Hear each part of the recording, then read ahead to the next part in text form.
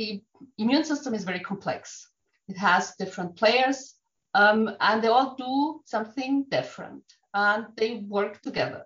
And so the killing process is probably the most relevant for the tumor immunology, but it's equally important that you remove the debris, because if you get an accumulation of debris, then the organ which you actually want to resolve, where you want to heal, is going to be destroyed with the debris. So an important, equally important process to killing is also removal of debris. And here, another cell type is important, like the macrophages. You do know that these are our eating cells. And so you need to have macrophages as well.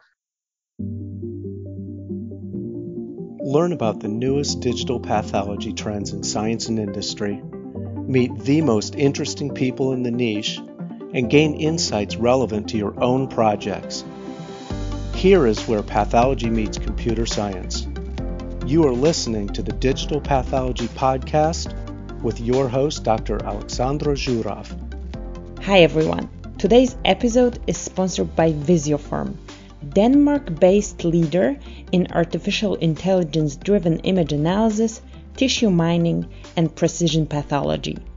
The quest to cure cancer is ongoing, and currently with cancer immunotherapy, also known as immune oncology, scientists are tapping into the power of our own immune system to defeat cancer. So if you were ever wondering what cell populations and processes play an important role in this approach and how image analysis helps the researchers, this episode is for you. Today, my guest is Professor Elfriede Nüssner from Helmholtz Research Center in Munich, Germany. She is a member of Visiopharm's Scientific Advisory Board and an immunologist with over 35 years of experience in the field of cancer immunotherapy. She will give us an overview of the interactions between the tumor and the immune system and the role of tissue image analysis in this process. Hi, Elfriede. How are you today? Thank you. Very well. Yes, I'm looking forward to our talk. Yes, thank you for joining me on the podcast. And let's start with you. Let's talk about you. You're an expert in immunology. Tell us a little bit more about your background and about your research and how you got to that place.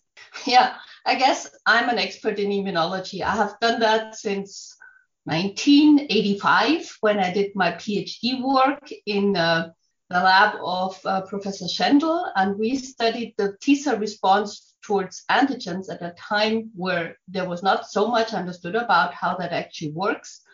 I continued doing immunology research on antigen presentation and T-cell response during my postdoctoral thesis, which I did at Stanford University. There I studied the immune response towards transplantation, and my former employer said I shouldn't switch the topic. I should stay with the transplantation because tumor immunology has never worked. Times have changed, and it's now about the most upcoming therapeutic approach in cancer immunotherapy and also in autoimmunity, where it was actually always an accepted discipline. My working place currently is the Helmholtz Center in Munich. My main topic or my research field is the renal cell carcinoma, but also lung cancer. And it's trying to understand how the immune response works or actually is inhibited against the tumor in order to make it happen again after it has stopped in the tumor microenvironment. Yes, that's my background. So why did you pursue this field of immune oncology, even though your supervisors or your co-researchers discouraged you from that? Why did you think it was important then, and why is it important now? I guess easy answer is I was always stubborn, and I was always interested in difficult questions. And at the time when I joined the tumor immunology, it was actually gaining a bit of ground because it was about the time when the first tumor antigens in human tissue actually were identified. It was the group by Thierry Boon in the Netherlands. And so the tumor immunology aspect and the topic gained a bit more scientific and got away from the anecdotal field, which it was called. It's anecdotal that immune responses towards tumors happen sometime, but nobody understood why. And so this was interesting. And we had a very good connection to the urologists. And it was well known that renal cell cancer can disappear spontaneously. And so it was thought that this can only be the immune system, because what else can make things disappear?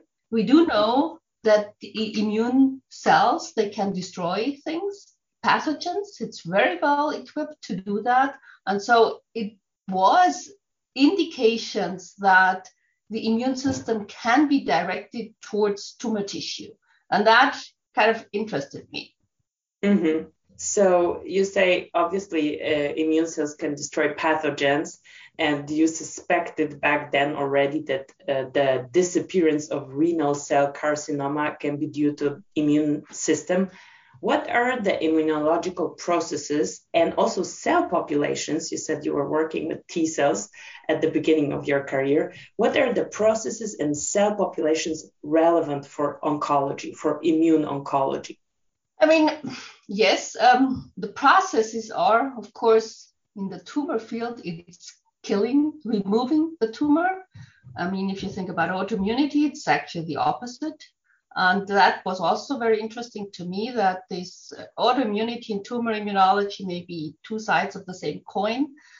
So understanding the principles, I thought, and I think that is also true, will help to understand better any of the disciplines. Autoimmunity will help tumor immunology, and tumor immunology will help the autoimmunity, because, you know, in the one side, you want to enhance the immune response, and the other side, you want to stop it. And so you can learn from each other. And the processes, I mean, the immune system is very complex. It has different players, and they all do something different, and they work together. And so the killing process is probably the most relevant for the tumor immunology, but it's equally important that you remove the debris, because if you get an accumulation of debris, then the organ which you actually want to resolve, where you want to heal, is going to be destroyed with the debris. So an important, equally important process to killing is also removal of debris. And here, another cell type is important, like the macrophages. You do know that those, certainly these are our eating cells. And so you need to have macrophages as well. And other processes you do know are antigen presentation. What does that mean? It is you have to enable T cells to see the enemy, basically. And so you have to have a certain cell type which presents and shows the antigen to the T cell so that it can launch an attack. If you do not have antigen presentation, then the T cell is blind. It does not know what to attack. And so the antigen presentation is done by a specialized cell type, which are the dendritic cells. So now we have T cells, we have dendritic cells, we have the macrophages, then there are the B cells, you know, antibodies, and the B cells produce the antibodies, and the antibodies bind to the antigen. That's why it's an antibody. So, and by that, it marks the cell that should be destroyed, for example, by a macrophage. So B cells are also an important part. The B cells in the tumor field, they are upcoming as an interesting cell type, and the processes are not quite understood what it will do with the tumor tissue, because it's a systemic response, and the tumor at least for the most part, are solid. They are organ localized, and the antibodies, they are in the circulation. So the B cells, that is sort of a developing, but has not necessarily defined mechanism behind it in the tumor field. So we had the killing, we had the eating of the debris, antigen presentation, and then equally important is the regulation of the whole communication, and that's stopping the immune response. This is a very important process in the immune system because it prevents overshooting and wrongly reacting immune response, which leads to autoimmunity. In the tumor field, this regulation, which is a built-in process in the immune response, this regulation is coming too early. It's stopping the T cells before they have removed all the tumor cells. So the regulation, the stopping process, which is, you cannot live without the stopping reaction in the immune response. It's detrimental in the tumor immunology field. So, and that were great breakthroughs to identify those mechanisms that stop the immune system. It's like you do know checkpoints, they call checkpoints. At that point, it's controlled. Does the immune response go on? So does the killing proceed, or is it stopped? And these checkpoints are CTLA4 and PD-1, PD-L1, which have led to these advanced therapies, which are now applied to a lot of patients and where there's great benefit in the tumor control by stopping or overriding those checkpoints. Especially PD-L1 is something that is commonly present in the immune oncology field and also something that you can detect in the tissue.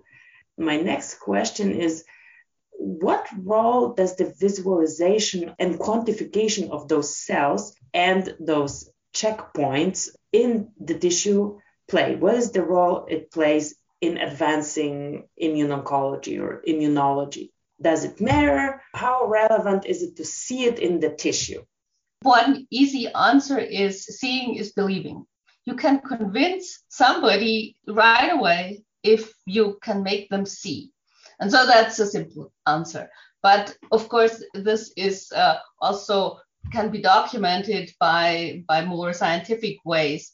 Like you see that a T cell is in the tumor tissue, then you do know it at least has found the place or the right localization where it should execute its job. So it has to be on the right location, and you can visualize that when you do an image analysis. And the great breakthrough also for tumor immunology, or that the immune cells, the T cells actually can make a benefit or do have a benefit in tumor control, was a paper in Science, so the magazine Science, published in 2006 by Gallon-Jerome. He was able to visualize the T cells in the colorectal cancer tumor tissue, and he could demonstrate that by counting the number of T cells, that matters to the prognosis of the patient. So what he was able to show is that if there are many T cells in the cancer tissue, then the patient has a better prognosis. And he did that in a patient cohort, and he was able to show that the prediction of prognosis was better based on the T cell numbers than it was on the pathology like it was done before, or it's still done. But he could show that in a situation with a stage 1 tumor, for example, where this is a very good prognosis in general, but there are some patients still in stage 1 who relapse early. And he could show that those patients who do not relapse, really do not relapse, they have a high count of T cells in the tumor tissue. And those which relapse, even though they are stage 1, they have a low count. I remember that work. This led to Immunoscore. It's kind of a test now, right? And image analysis was used for this test. But yeah, go ahead, keep explaining, because this is fascinating. Yeah, so this was sort of really 2006, making even pathologists believe that T cells can matter. I have to say, because they do not work all the time. And that is something where this is currently struggling, or must be the future, to understand why they not work all the time. And here I come back to the regulation. The immune system stops itself after a while. This is absolutely required. Otherwise, tissue will be destroyed that should not be destroyed. So to understand what regulates it, there are different levels. One is the checkpoints, PD-1, PD-L1. Then you have also regulatory cells, the regulatory T cells, for example. And those can be also in the tissue, or they are most of the time. And here it's also important not only that they are in the tissue, but to regulate the CD8 killer cells, they must be in close proximity to the CD8s. So if you have the same number of Tregs in one tissue, but they are far apart from the CD8 T cells, then that doesn't matter. It doesn't inhibit the T cell. If they are close together, they inhibit the T cell. So you have two different situations, same number, same type of cell. The one sit together, the other one sit not together. You have a different outcome. In one situation, the CD8 cells are inhibited, in the other not. And that you can only determine when you have an image. Because if you dissociate your tumor tissue, you can quantify precisely, and you can define which cell types are there. But the proximity analysis you can never get with any other analysis than an image analysis. And the outcome, as I explained, is very different whether the cells sit together, talk to each other, or they do not sit together. So this is one example where image analysis is the only way to determine this information. And that has consequences for understanding why the immune cell, the CD8, does not kill, or why it does kill in another situation, for example. So the visualization of those cells, obviously we have immunohistochemistry, immunofluorescence, multiplex immunofluorescence. Are there any other methods that you are using in your research? At the moment, these are sort of the ones becoming established. Mm-hmm. The single marker analysis, it's done by histology for, I would say, centuries. Mm-hmm. So that's the most simple and the easiest one. This gives you part of the information because you can only determine one cell type or one process, one factor. If you have a multiplex staining, this offers much more information from the tissue. You can see the different cell types in one section slide, and this gives you the information of the communication. As I said, the immune system is a system that communicates, and it matters what they say to each other, because they may say stop, or they may say go faster. So, and if you have multiple markers that which you can stain on the same slide, you can get much more of this information. It's, however, challenging because you have to be able to really precisely distinguish the cell types. You have to have good markers. You have to be able to sensitively detect them, and then you have also to make the analyses. And the more markers you combine, then your visual brain is no longer able to kind of make all these connections. How many cells are there? How many of those which are there are in contact, and so on. Each marker you add makes it more complex for the analysis. And then you cannot do it by eye anymore because you just cannot grasp the complexity that's when you have to get into a computer-assisted detection system and have to actually trust a non-human being for your results. So is it a common practice now, when you have multiple markers, image analysis used, period, right? There is no like attempts, or do people still try to like just do it by eye or assess semi-quantitatively without using image analysis? What's your experience in that? I can say for myself, I want to always see. And so I'm the one who kind of wants to see and does not want to go blind into numbers. No, the same for me. I have to see this because I want to know that the algorithm is doing a good job. Exactly. Even for me, I work with cells, I work in cell culture, and I like to see things. But you have to get beyond that. You have to be able to kind of judge the machines, I say this way, so that the algorithms are correct. But you still have to, there's a step where you first control to see and supervise, so to speak. But there is no other way than to go beyond the visual analyses. That there is no way that to sort of avoid that or to not do that, because otherwise you can not really grasp the different communication processes that are present in the tissue and the different cell types, how they react with each other, because the system is complex and you cannot ignore that complexity. So another question that I have, let's say we have a biopsy or a resection of a tumor. This is a section of a point in time. Obviously, immune system is super dynamic. How reliable is this information if we only have it from one time point? How many would we need to assess the dynamic?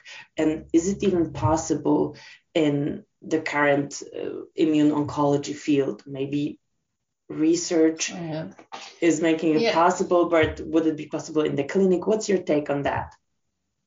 I mean, this is a very important question, and there are lots of attempts to understand what is required to know.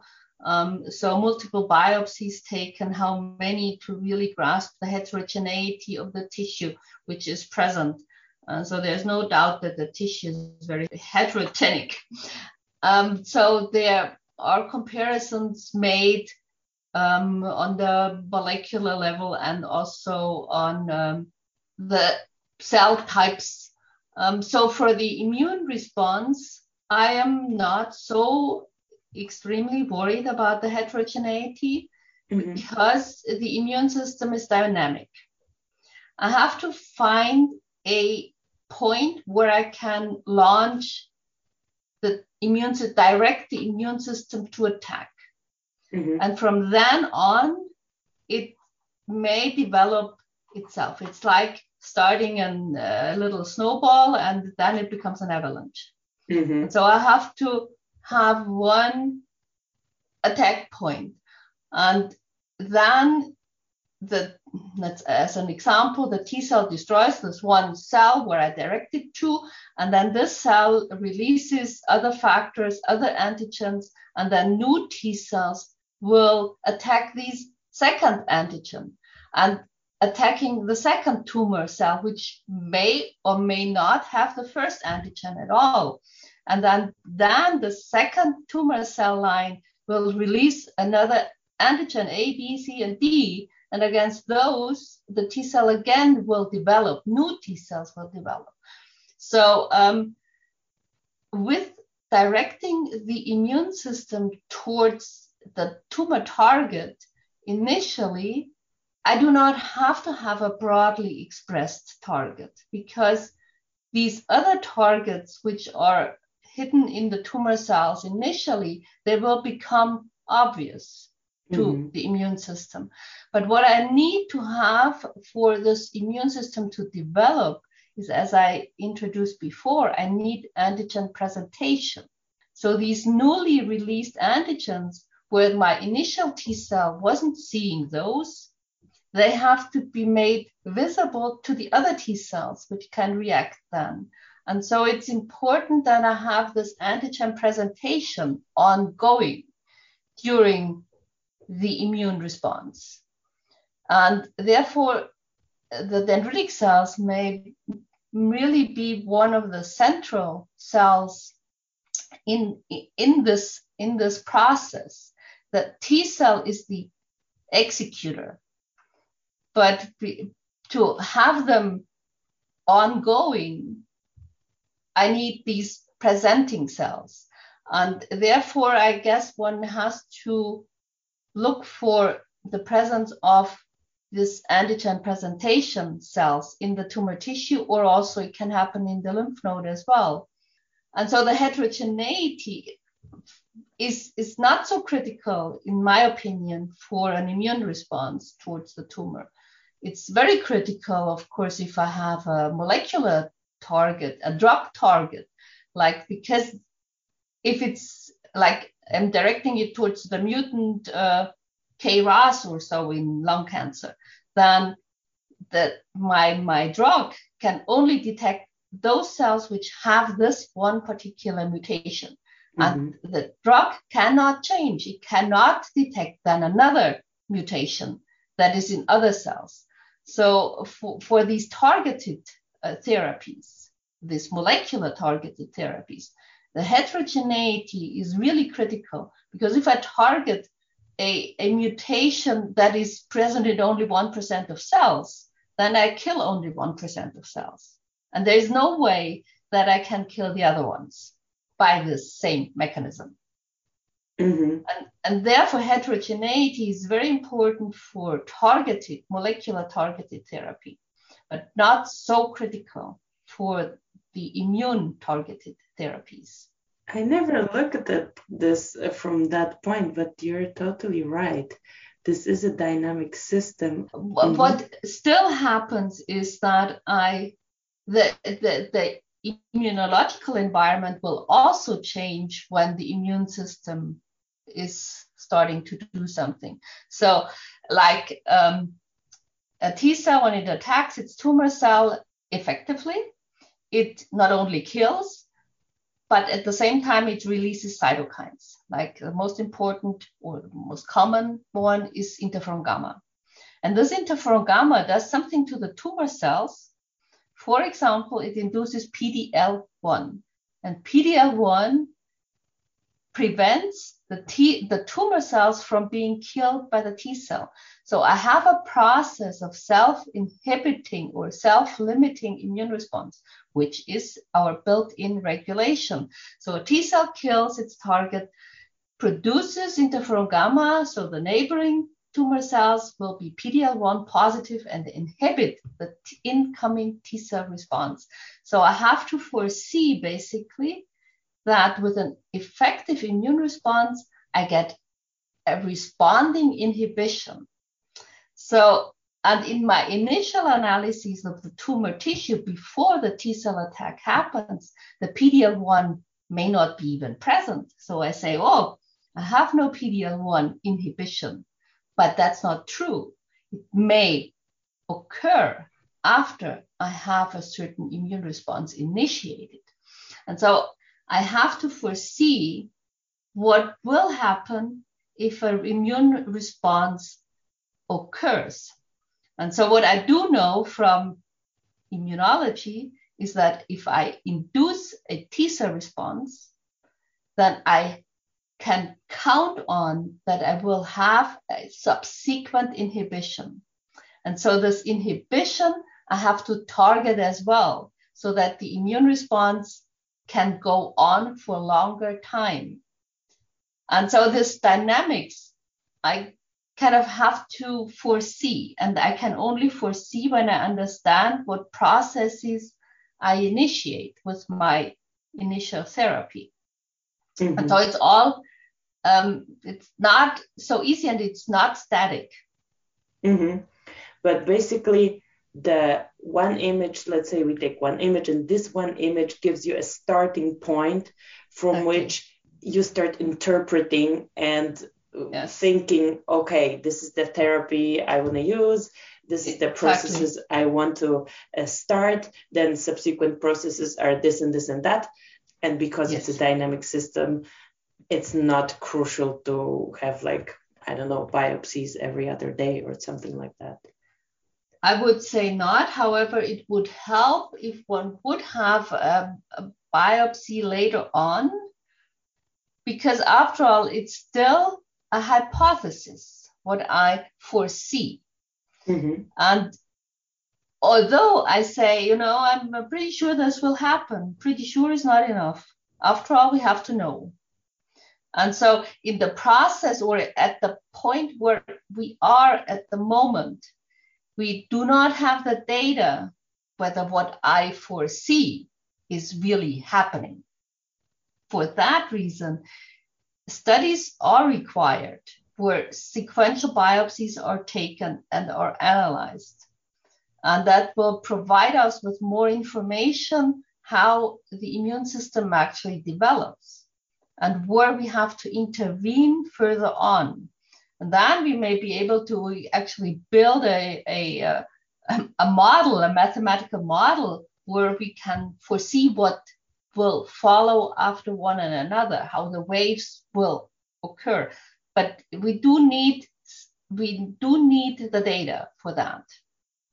Mm-hmm. And so in that regard, sequential biopsies or studies where sequential biopsies are taken are actually absolutely mandatory to set up those studies, to approve them and execute them, because the information is scarce on that. It's just my interpretation from how immune cells and the immune system regulates itself.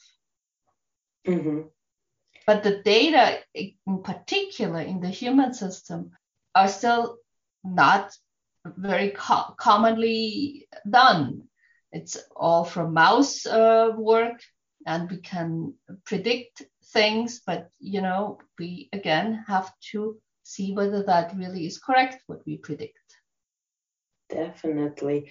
I worked in the immune oncology image analysis space, so I'm not totally new to the subject, but this has been a great overview for me, and I have benefited a lot from talking to you, Elfriede. So thank you so much for making this pretty complex topic clearer to us and to everyone who's listening. It was my pleasure. I'm fascinated by the immune system, and I'd like to communicate this fascination. And people are afraid that this immunity is so complex. It is complex, but there are logics behind it. We have to understand, and we have to observe, and we have to study it. And image analysis, the new technologies, they offer a great opportunity to better understand what actually goes on in the tissue itself. So in that way, I am very thankful that people develop those analysis systems, and I'm very excited to apply them and to see how far we can take them and how we can improve. Mm-hmm, definitely something that has been helping immuno-oncology for quite some time already. Thank you so much for your time and for this great conversation, and I hope you have a great day. Yeah, thank you very much for your time. I want to thank Visiopharm for sponsoring this episode.